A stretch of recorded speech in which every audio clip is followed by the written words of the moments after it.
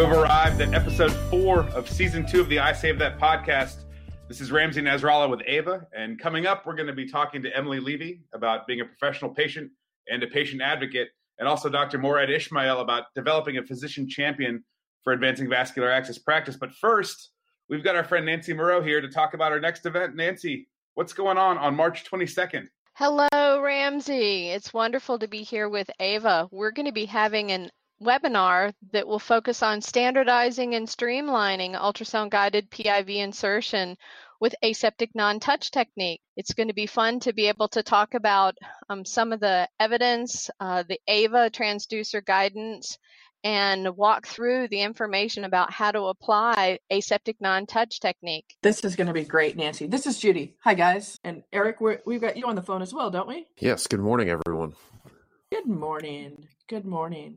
So, Nancy, there's been such a focused interest on, one, ultrasound-guided PIVs, but also making sure we insert them sterilely or at least with non-touch technique. Let's talk about that a little bit. What are your thoughts? Well, it's interesting to note that the developers of the aseptic non-touch technique saw that the issue of aseptic versus sterile was one that was confusing at best. They were able to show that even applying the term sterile to things like peripheral catheter insertions was probably not accurate. And so the development of the aseptic non-touch technique by Stephen Rowley and by Simon Clare have shown us a way that we can perform this insertion procedure with ultrasound in a way that will be safer to patients. We have to recognize that peripheral catheter insertion is definitely the most common invasive procedure performed on patients hospitalized in acute care today. And now with the advent of ultrasound, we have many people performing procedures in ways that we'd have to say are fairly inconsistent. Lots of variation, lots of contamination. And I know that the Association for Vascular Access published transducer guidance and have provided some information to help to guide the practice. But I have to say I've seen it inconsistently applied. So the webinar, we're going to be talking about many of these issues and blending in the aseptic non-touch technique, the Plan, Do, Study, Act way of implementing performance improvement to provide that standardization and consistency so that we can protect our patients. Nancy, I agree with you totally. First of all, I'm excited about the webinar. I'm excited to tell people about it and actually have you give this webinar. I'm thankful that we are sponsored today by Parker Laboratories. They have been instrumental in creating a product that functions as a protective barrier dressing. The way I understand it, and I've played with this drape, so you would cleanse the skin appropriately, let it dry, apply the Parker Lab drape or the protective drape dressing, and then do your scanning. Is that the concept for? Yes. Okay. So basically, the way that the current AVA transducer guidance document reads is that assessment may not require a sterile cover. So depending upon how the updated transducer guidance document reads, the assessment may be done with just a non-sterile cover of some type, but the assessment is done to identify the vein and to mark the vein. Once the mark is placed, then it's easier to use this protective barrier dressing, the Parker Ultra Drape, to peel off the back, to stick it and position it so that it's centered on that mark. And then the gel can be applied to the back part of the dressing. The front part of the dressing stands up and allows kind of an area to hold on to along with the transducer. And then the insertion is done with the dominant hand with the catheter into the vein. You visualize it on the ultrasound, and then there's no cleanup. You access the vein, see your blood return, perform your connection as you normally would, and are able to keep that non-touch technique away from the insertion site. You don't have to be wiping up unless you have blood or other things in the area, but you have a pristine insertion area. And once the connections are made, then you peel off the gel layer and then you pull another adhesive layer and the dressing goes directly down on the catheter. It's a real quick and smooth procedure, and one that I have to say makes it so easy for me to teach new people with ultrasound guided peripheral access. I was so happy with this product when it first became available because using it in a workshop with hands-on procedure and showing people how to do it, this is so much more efficient than using our standard probe covers, and it's cheaper. I would say of the overall process, it cuts down on the insertion procedure by about 3 to 5 minutes because you don't have to apply the sterile cover. You're going to be using the protective barrier dressing. You don't have to remove the sterile cover. You don't have to clean the insertion site over and over and make sure that the dressing is actually going to stick because of the gel residual.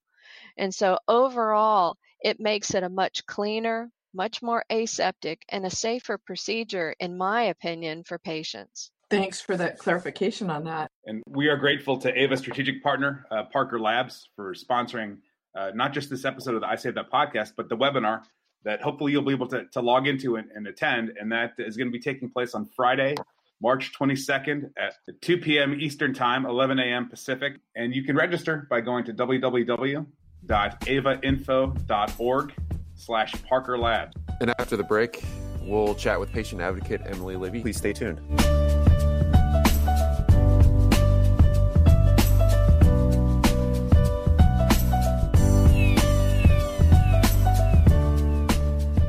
And now we're joined by Emily Levy, the CEO and co-founder of Mighty Well, as well as a patient advocate and public speaker. She is no stranger to Ava. Emily, thanks for joining us on the podcast. Thank you so much for having me. I'm thrilled to be a part of this. And you have me, but also our Director of Communications and JAVA Editor-in-Chief, Eric Sager, as well as your buddy, Beth Gore, our Director of Outreach. Yes, thank you both for joining. Let's just quickly introducing you to the audience. You were diagnosed with chronic neurological Lyme disease as a sophomore in college. And that was really, I think, your introduction into the vascular access world and also that of patient advocacy. Could you discuss a little bit about your journey and how you got from there to where you are today? Sure. So all throughout my childhood, really starting in the 7th grade, I had really some unexplainable signs and symptoms, such as, extreme fatigue, joint pain. And then as I got to college, some neurological symptoms, such as brain fog, challenges with my speech, and really just kind of forgetting where I was or what I was doing. And by the time I was 19, we finally got an accurate diagnosis from a Lyme literate medical professional. What we believe is that I went undiagnosed for about 7 years with Lyme disease and tick-borne illness. Jeez. And so a really long time where it was just a medical mystery going from doctor to doctor. And finally, once I had an accurate diagnosis, and really the challenge was no one had ever tested me for Lyme. So even though I grew up in a town where it was really riddled by, this infectious disease, no one thought, that what I was going through was that because I had such neurological symptoms by that time. So I was a sophomore in college. I went to Babson College, which is entrepreneurship university, and I had a scholarship for women's entrepreneurial leadership. So by the time my freshman year had been completed, I had really one version of myself, this young, college student who got involved with probably way too many things.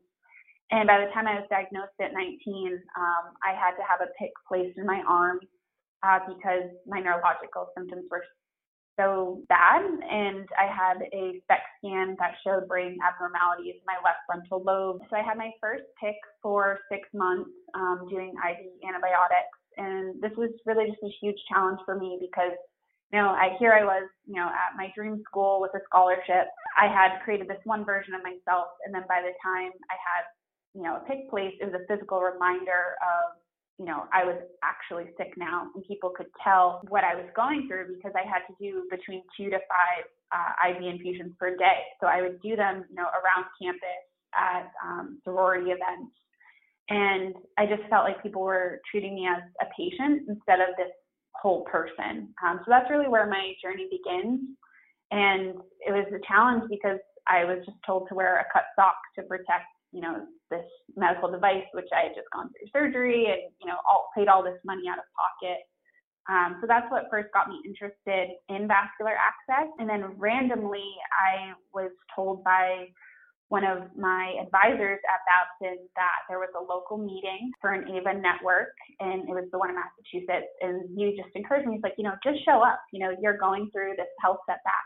You should learn about, what is happening to your body, and you should meet other people in the industry.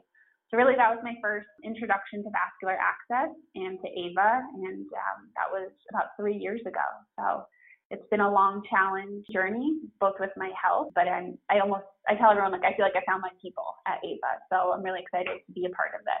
Hey, Emily, this is Beth. Your story resonates with so many people, and you make us want to do better. So how can our AVA listeners better help become true patient advocates? Help us to see the whole person like you're talking about. Thank you, Beth. I think that's one of the things that I've become most passionate about in regards to AVA is that, clinicians see patients as a whole person and not just, a name on a chart or another procedure. At this point, I've had 3 PICCs, probably hundreds of peripherals, and now I have a port in my chest. So one of the things that I wish all clinicians would help patients with is really choosing the device that is best for them. Me being a chronically ill patient and still really trying to live the most active life I can, was it the best choice for me to have 3 PICCs or so many peripherals? So I hope that, clinicians can help patients to advocate for both what their lifestyle is and what the best products or device might be for them. That's really a testimony to someone who's been through the vascular access continuum for several years now, Emily. You've got this, You now know what you didn't know before. And in terms of answering Beth's question about patient advocacy, being able to choose different products and understand the difference between what optimal care looks like and suboptimal care, that takes a while. When would you say that you had finally come to a point where you knew what good looks like? How long were you a patient before you realized, hey, this is what's supposed to happen with every interaction, and this is what shouldn't happen? Probably almost about 2 years, because I had my first PICC for 6 months, and then I was the one who actually wanted it taken out. All my friends were studying abroad, and I wanted to do that too. So I said, take this PICC out. I'm going to Israel. So that's what I personally chose to do. But when I kind of relapsed in my symptoms right after I graduated, and I had to have another PICC placed, and by this time, I had been involved with AVA for about a year. So throughout that time, when I had my second line placed, that's when I started to really understand that there were other products available, that, sometimes what was going on in home care or at the bedside was not actually proper procedure or sterile technique. And that's when I started to become maniacal about all this, because this is my body and this is my lifeline to getting better. So if I know something is not being done correctly, I feel empowered to speak up. But I know that all patients are not in that place. And one, because there's a lack of education about, what these products really are and what they're doing. And oh, by the way, that there's other options than what is just offered to you at the bedside. That is really where I became so interested in this, because like I said, this is my lifeline, this is my body. And, if one thing goes wrong, I don't want to end up back in the ER, whether that's having another procedure or with an infection. You know what the risks are because you've sort of seen them, and it took all that time for you to get to this point. Let me ask you this. This requires you to go back a little bit. Let's say that there's a new patient being hospitalized. They've just been admitted, and they know nothing. They're dealing with the anxiety of requiring hospitalization. They're dealing with the stress of the unavoidable finances behind, oh my gosh, I'm in the hospital. This is going to cost money. Oh, yeah. My life is not going exactly the way from a health standpoint that it should be because I'm now in this hospital.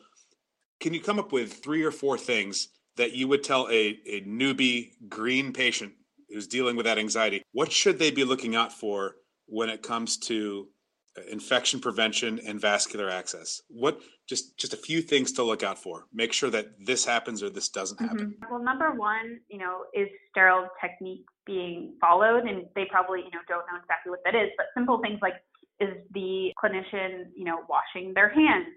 Did they scrub the hub? I've experienced things where that didn't happen, at local hospitals. And that's kind of before I knew anything. So empowering patients just to speak up about like simple things like washing, their hands or scrubbing the hub long enough.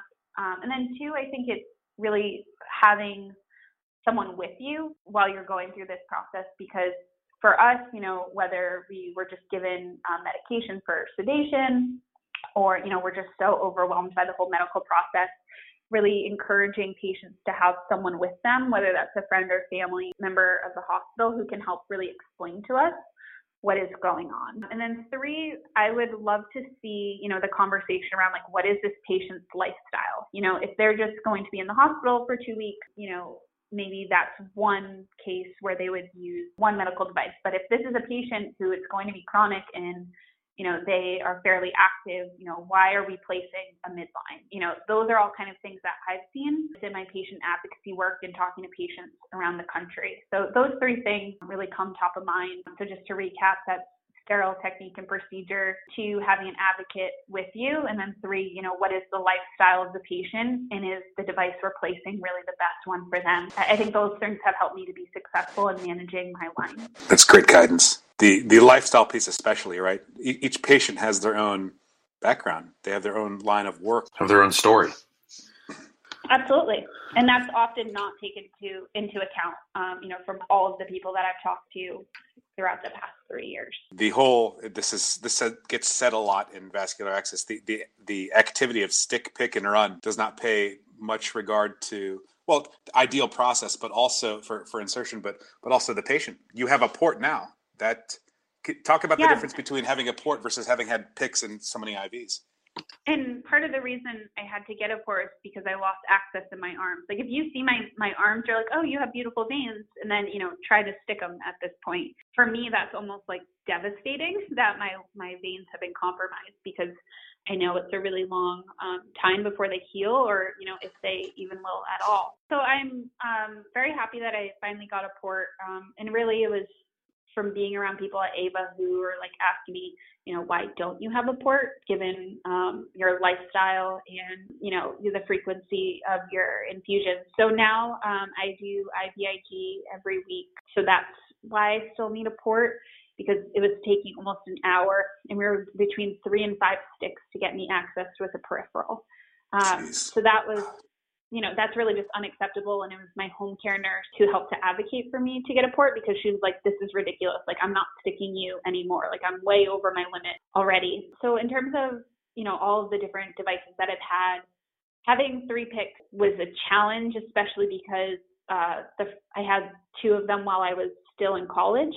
So challenges like, getting dressed on my own or taking a shower in a dorm room, those are probably all things that clinicians don't really think of when the patient has to go home. But, in terms of how frequently I needed infusions, because I was pretty much hooked up all day, every day, a pick I felt like was a good choice. But my real challenge is when it came to peripherals, when I had my last pick removed because I was done with IV antibiotics and I still was just going through IVIG, it was so much anxiety around getting stuck every week, and then knowing, what was happening to my veins, the degradation of them was hard for me to kind of just like accept.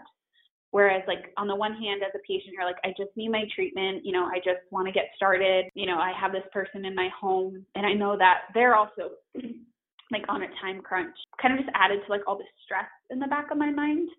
But now that I have a port, I've learned to de-access it on my own. Next step for me is learning to access it on my own. My fiance has learned to do that as well. So if like I need help, he can do that. And, I'm able to swim and take a shower because I only need it accessed 2 days a week at this point. So I'm very grateful that I have that lifeline, and it's giving me a better quality of life. It's tremendous, like to hear the evolution of the anxiety, but then just needing the treatment to then having the awareness that, hey, the people treating me also have places to go. understanding the gravity of venous depletion and how important your veins are, and then ultimately having influence from Ava on and getting a port. I have one more question before we let you go. I already asked you about what advice you'd give to a green patient coming into the hospital, what to look out for just out of their own interest, and you gave some great feedback. What advice would you give to the new chronic patient who, like you, is now living with requiring infusions as a daily or weekly reality of a condition they have?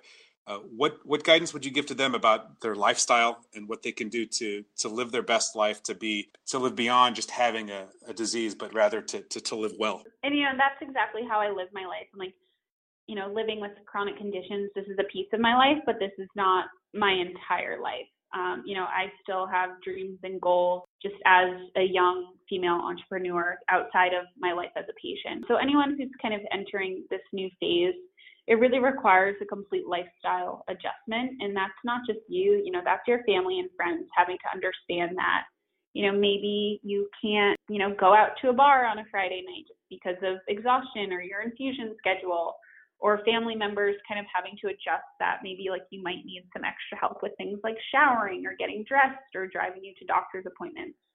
But I'd say the big one is, finding your community early on. Been so thankful for all of the people that I've met, whether that's at AVA or INS, NHIA, or just, simply people on social media who are going through the same thing.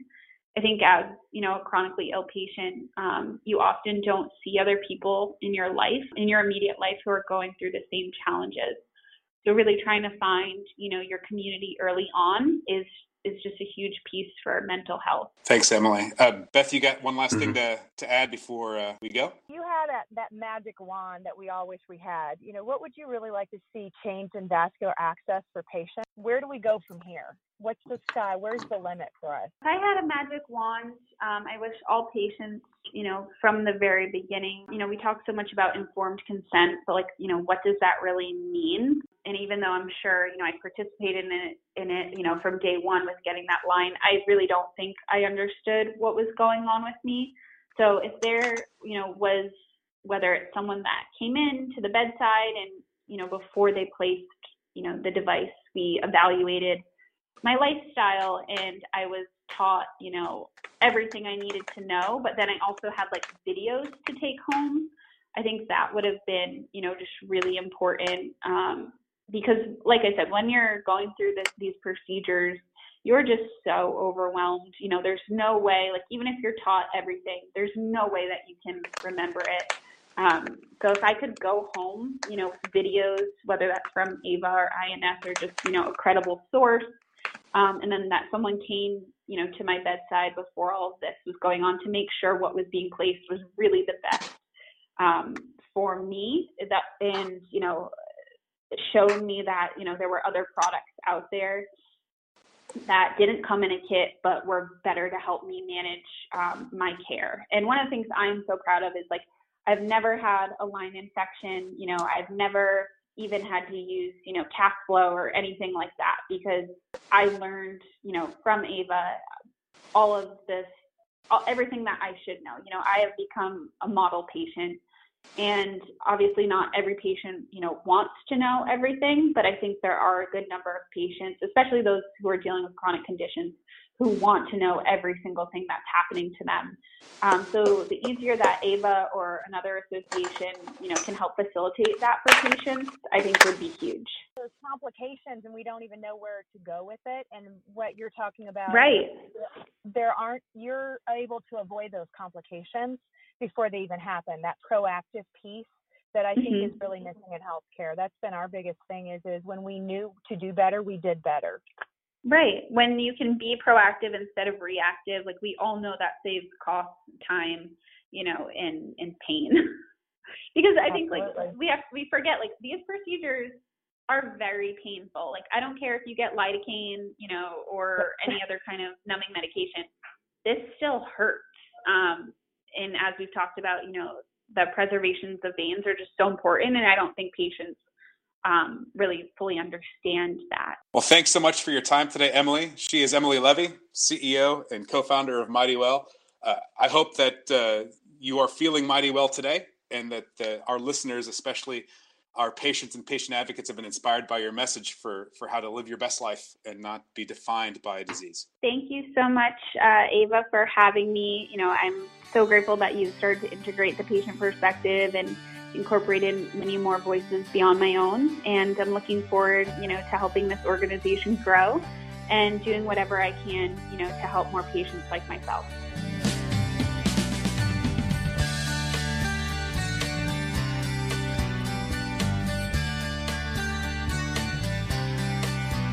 And we now have the pleasure of being joined by Dr. Murad Ismail, the Chief of Critical Care Medicine Division and Program Director of Pulmonary Critical Care Fellowship at St. Joseph's University Medical Center, as well as the Assistant Professor of Medicine in New York Medical College and the Co-Director of the Simulation Lab.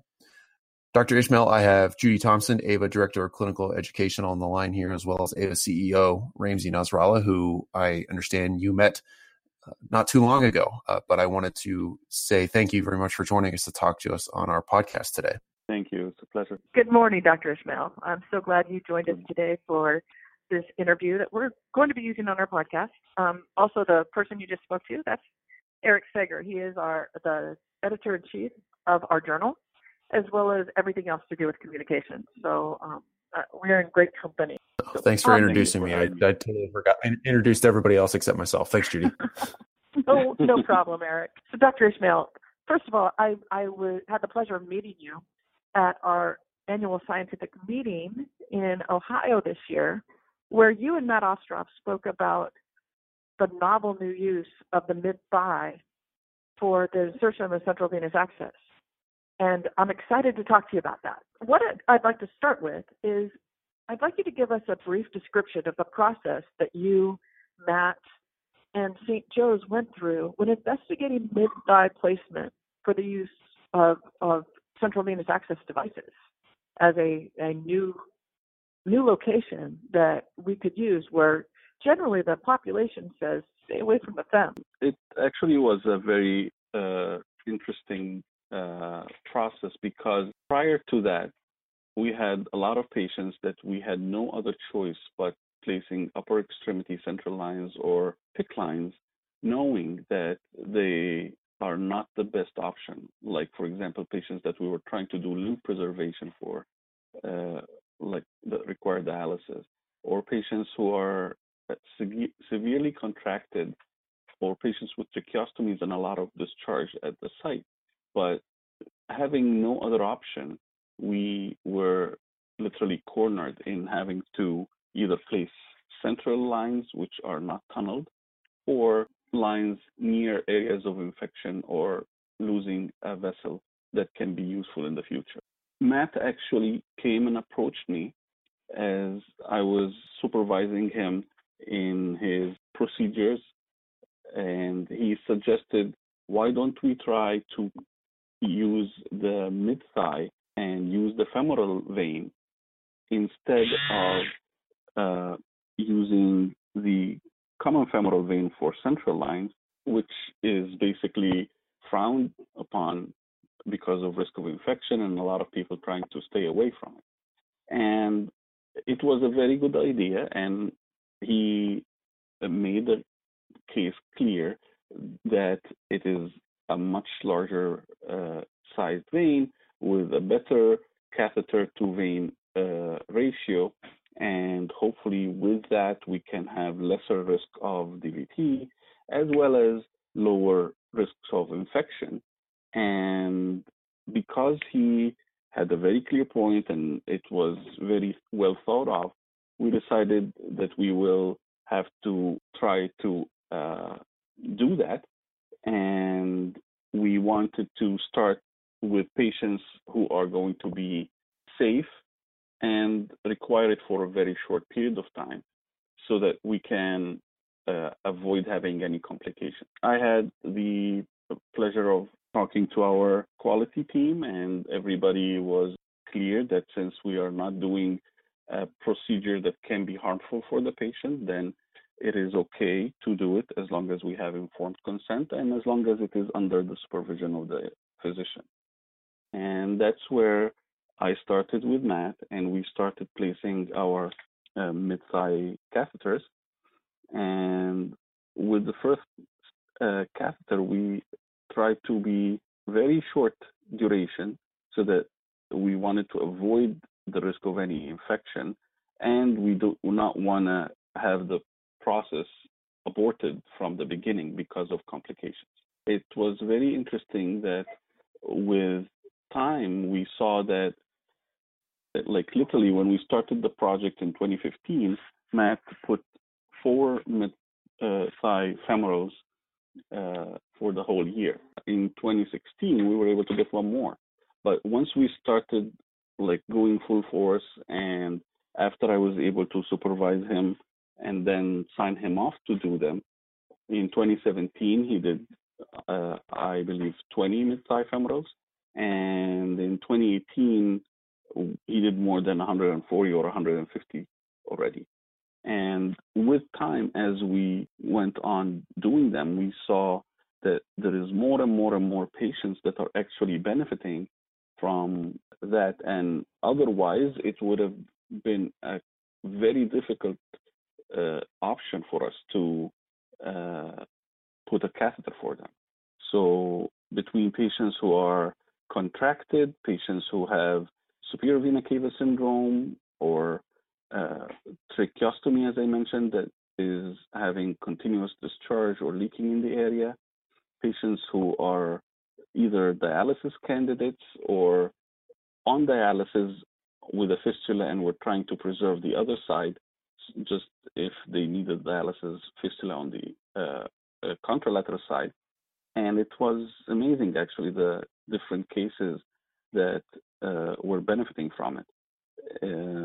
Let alone cases that Matt is doing in pediatrics, where very little babies that it was almost impossible for anybody to get access on them. And he was able to get us access and be safe and at the same time efficient. And with that, we have very low infection rate and low DVT. I believe the idea, it was actually brought up by Matt, and I honestly believed in his idea. It was very well thought of, and we started the process, and we started on very controlled subjects, and then we started expanding as the process rolled. That is a great story. From the concept to the implementation of this, it sounds so methodical and well thought out. Is this a process you've used in other situations as a mentor? Yes, and that is something that is actually one of the benefits of being in healthcare education.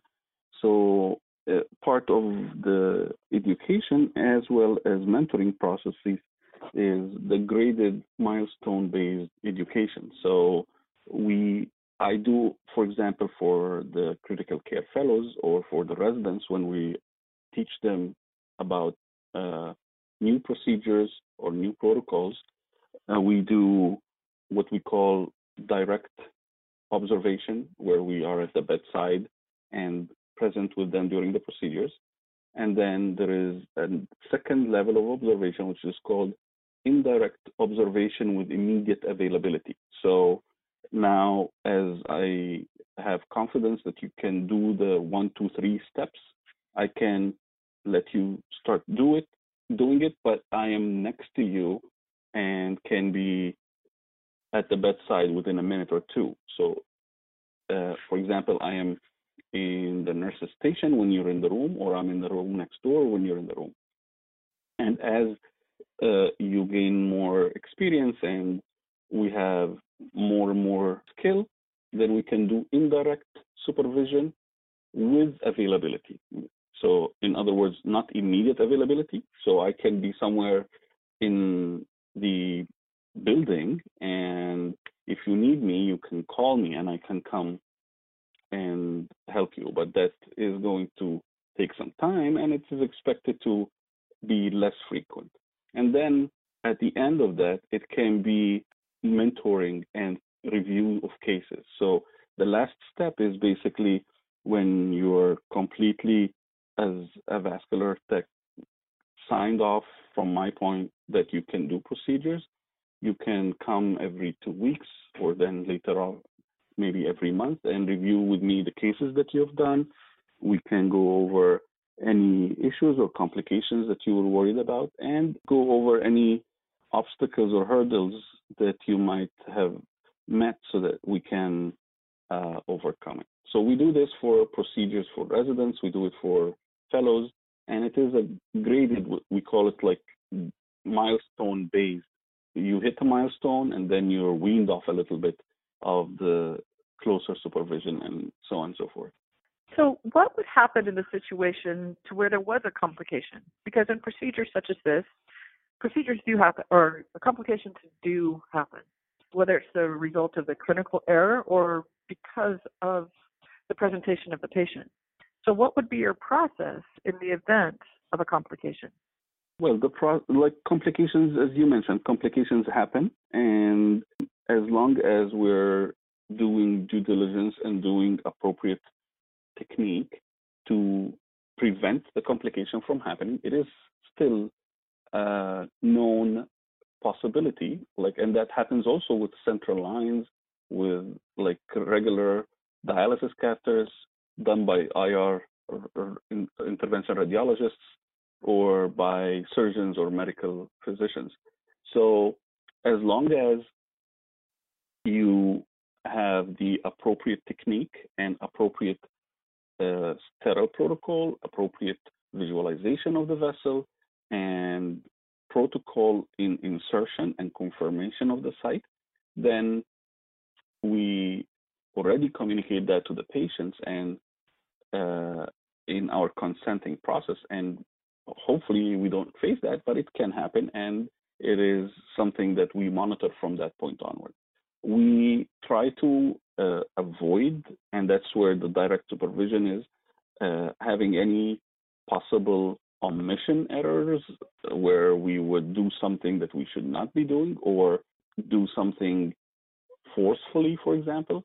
And I think one of the key things is having a good collaboration between the vascular access technician and their collaborating physician, because it is across the board that you will face a situation where you are unable to do something or don't know what to do. And instead of forcing something or pushing like the catheter or thinking that, okay, probably it didn't happen, such and such, and not talk about it, if you feel comfortable talking to your mentor, you will be able to bring it up and you will be able to ask for help. And that way you can actually avoid complications. But again, does this mean that we would never have complications? That's not the case. The complications happen, we face it, and we explain it to the patient or in the patient's families that this is an unfortunate complication that we try not to have, but it is possible. And so far we have had very low incidence of infections and DVTs compared to the other procedures. So same like any other lines that you would have a complication, we face it and communicate it the same way, but we always monitor them so that we make sure that we are not exceeding our benchmark or our expected numbers, so that we don't miss an alarming signal of more complications. Yeah, I have one final question for you, and you kind of led me right into this direction. What would you say makes a successful mentor-mentee relationship? Well, I believe a successful mentor-mentee relationship is a successful team player and coach. I believe that it has to be believing in your mentee and be willing to give them room to practice while you are ensuring the patient's safety and ensuring that they are capable of what they're doing. and having a very open relation with them so that they feel comfortable coming and communicating their concerns, or if, God forbid, there is a complication, they feel comfortable that you're going to be willing to listen to them, support them, and guide them through that situation and not give up on them because of a complication. So it has to be very important they know that you are going to be reassuring and supportive as well. And on the other side, it has to be a mentee that is very reliable and honest, because one of the key things about supervision is that I would give you more and more autonomy as I see that you gain the skill and I can trust you. So it is very important to have this willingness to trust and leave the mentee grow and gain experience, and at the same time for the mentee to show responsibility and honesty in communication, because those are key things in cases like that. Wow. Dr. Ishmael, from the practice I've seen at your hospital to the just talking to you and talking to Dr. Connolly, I am just so impressed with your mentorship process, the folks you have there, and the practice of, you have such a consultative practice in vascular access. And I'm just honored to talk to you guys. And I hope the country sees the changes and the way you guys have mentored in new techniques, new practices, and the way that you see your patients in vascular access, that you truly have a practice to be emulated. And I'm excited for Ava to partner with St. Joe's to come up with hopefully some education that can be used across the country. And I know that you are the co-director of the Simulation Center at St. Joseph's. And I'm excited to what the future is going to bring with a collaboration between Ava and you and your hospital. So I can't thank you enough for your time and your practice and your attitude about mentorship. As a clinician, I'd so be honored to go play with you. So thank you. Thank you so much. I appreciate it.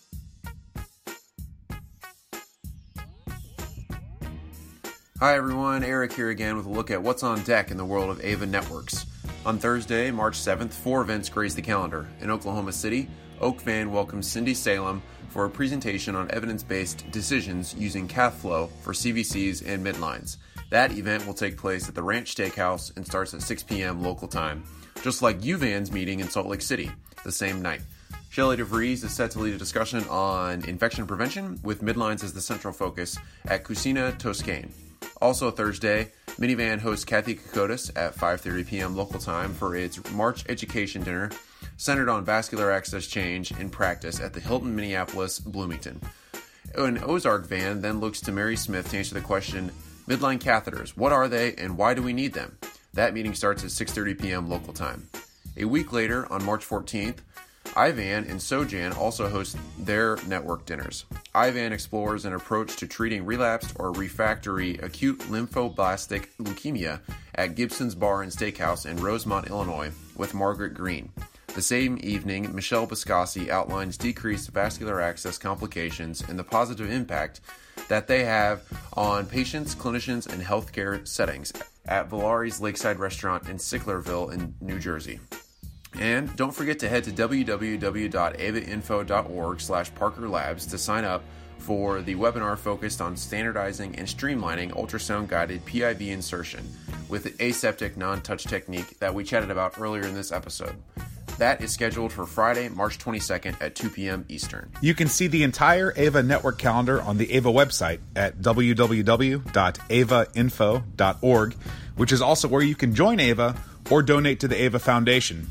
AVA is all over social media. You can follow the Association for Vascular Access on LinkedIn, Twitter, Facebook, Instagram, and Pinterest. Make sure you're subscribed to the I Save That podcast on iTunes, Spotify, and SoundCloud. The information discussed on the I Save That podcast is solely for informational purposes. You should personally seek the guidance of clinicians before making any decisions that affect your health or the health of your patients. Listeners of this podcast are advised to do their own due diligence when it comes to making vascular access decisions. Our goal is to inform and entertain the healthcare landscape while giving you a starting point for your discussions with your own clinicians and professional advisors. By listening to this podcast, you agree that the hosts, our guests, our sponsors, and the Association for Vascular Access are not responsible for the success or failure of your health, your career, or any decision you make related to any of the information that we have presented. The I Save That podcast contains segments of copyrighted music that was not specifically authorized to be used but is protected by federal law and the Fair Use Doctrine as cited in Section 107 of the U.S. Copyright Act. If you have any specific concerns about this video or our position on fair use defense, please contact us at podcast@avainfo.org. No part of this broadcast shall be reproduced, transmitted, or sold in whole or in part or in any form without prior written consent of the Association for Vascular Access.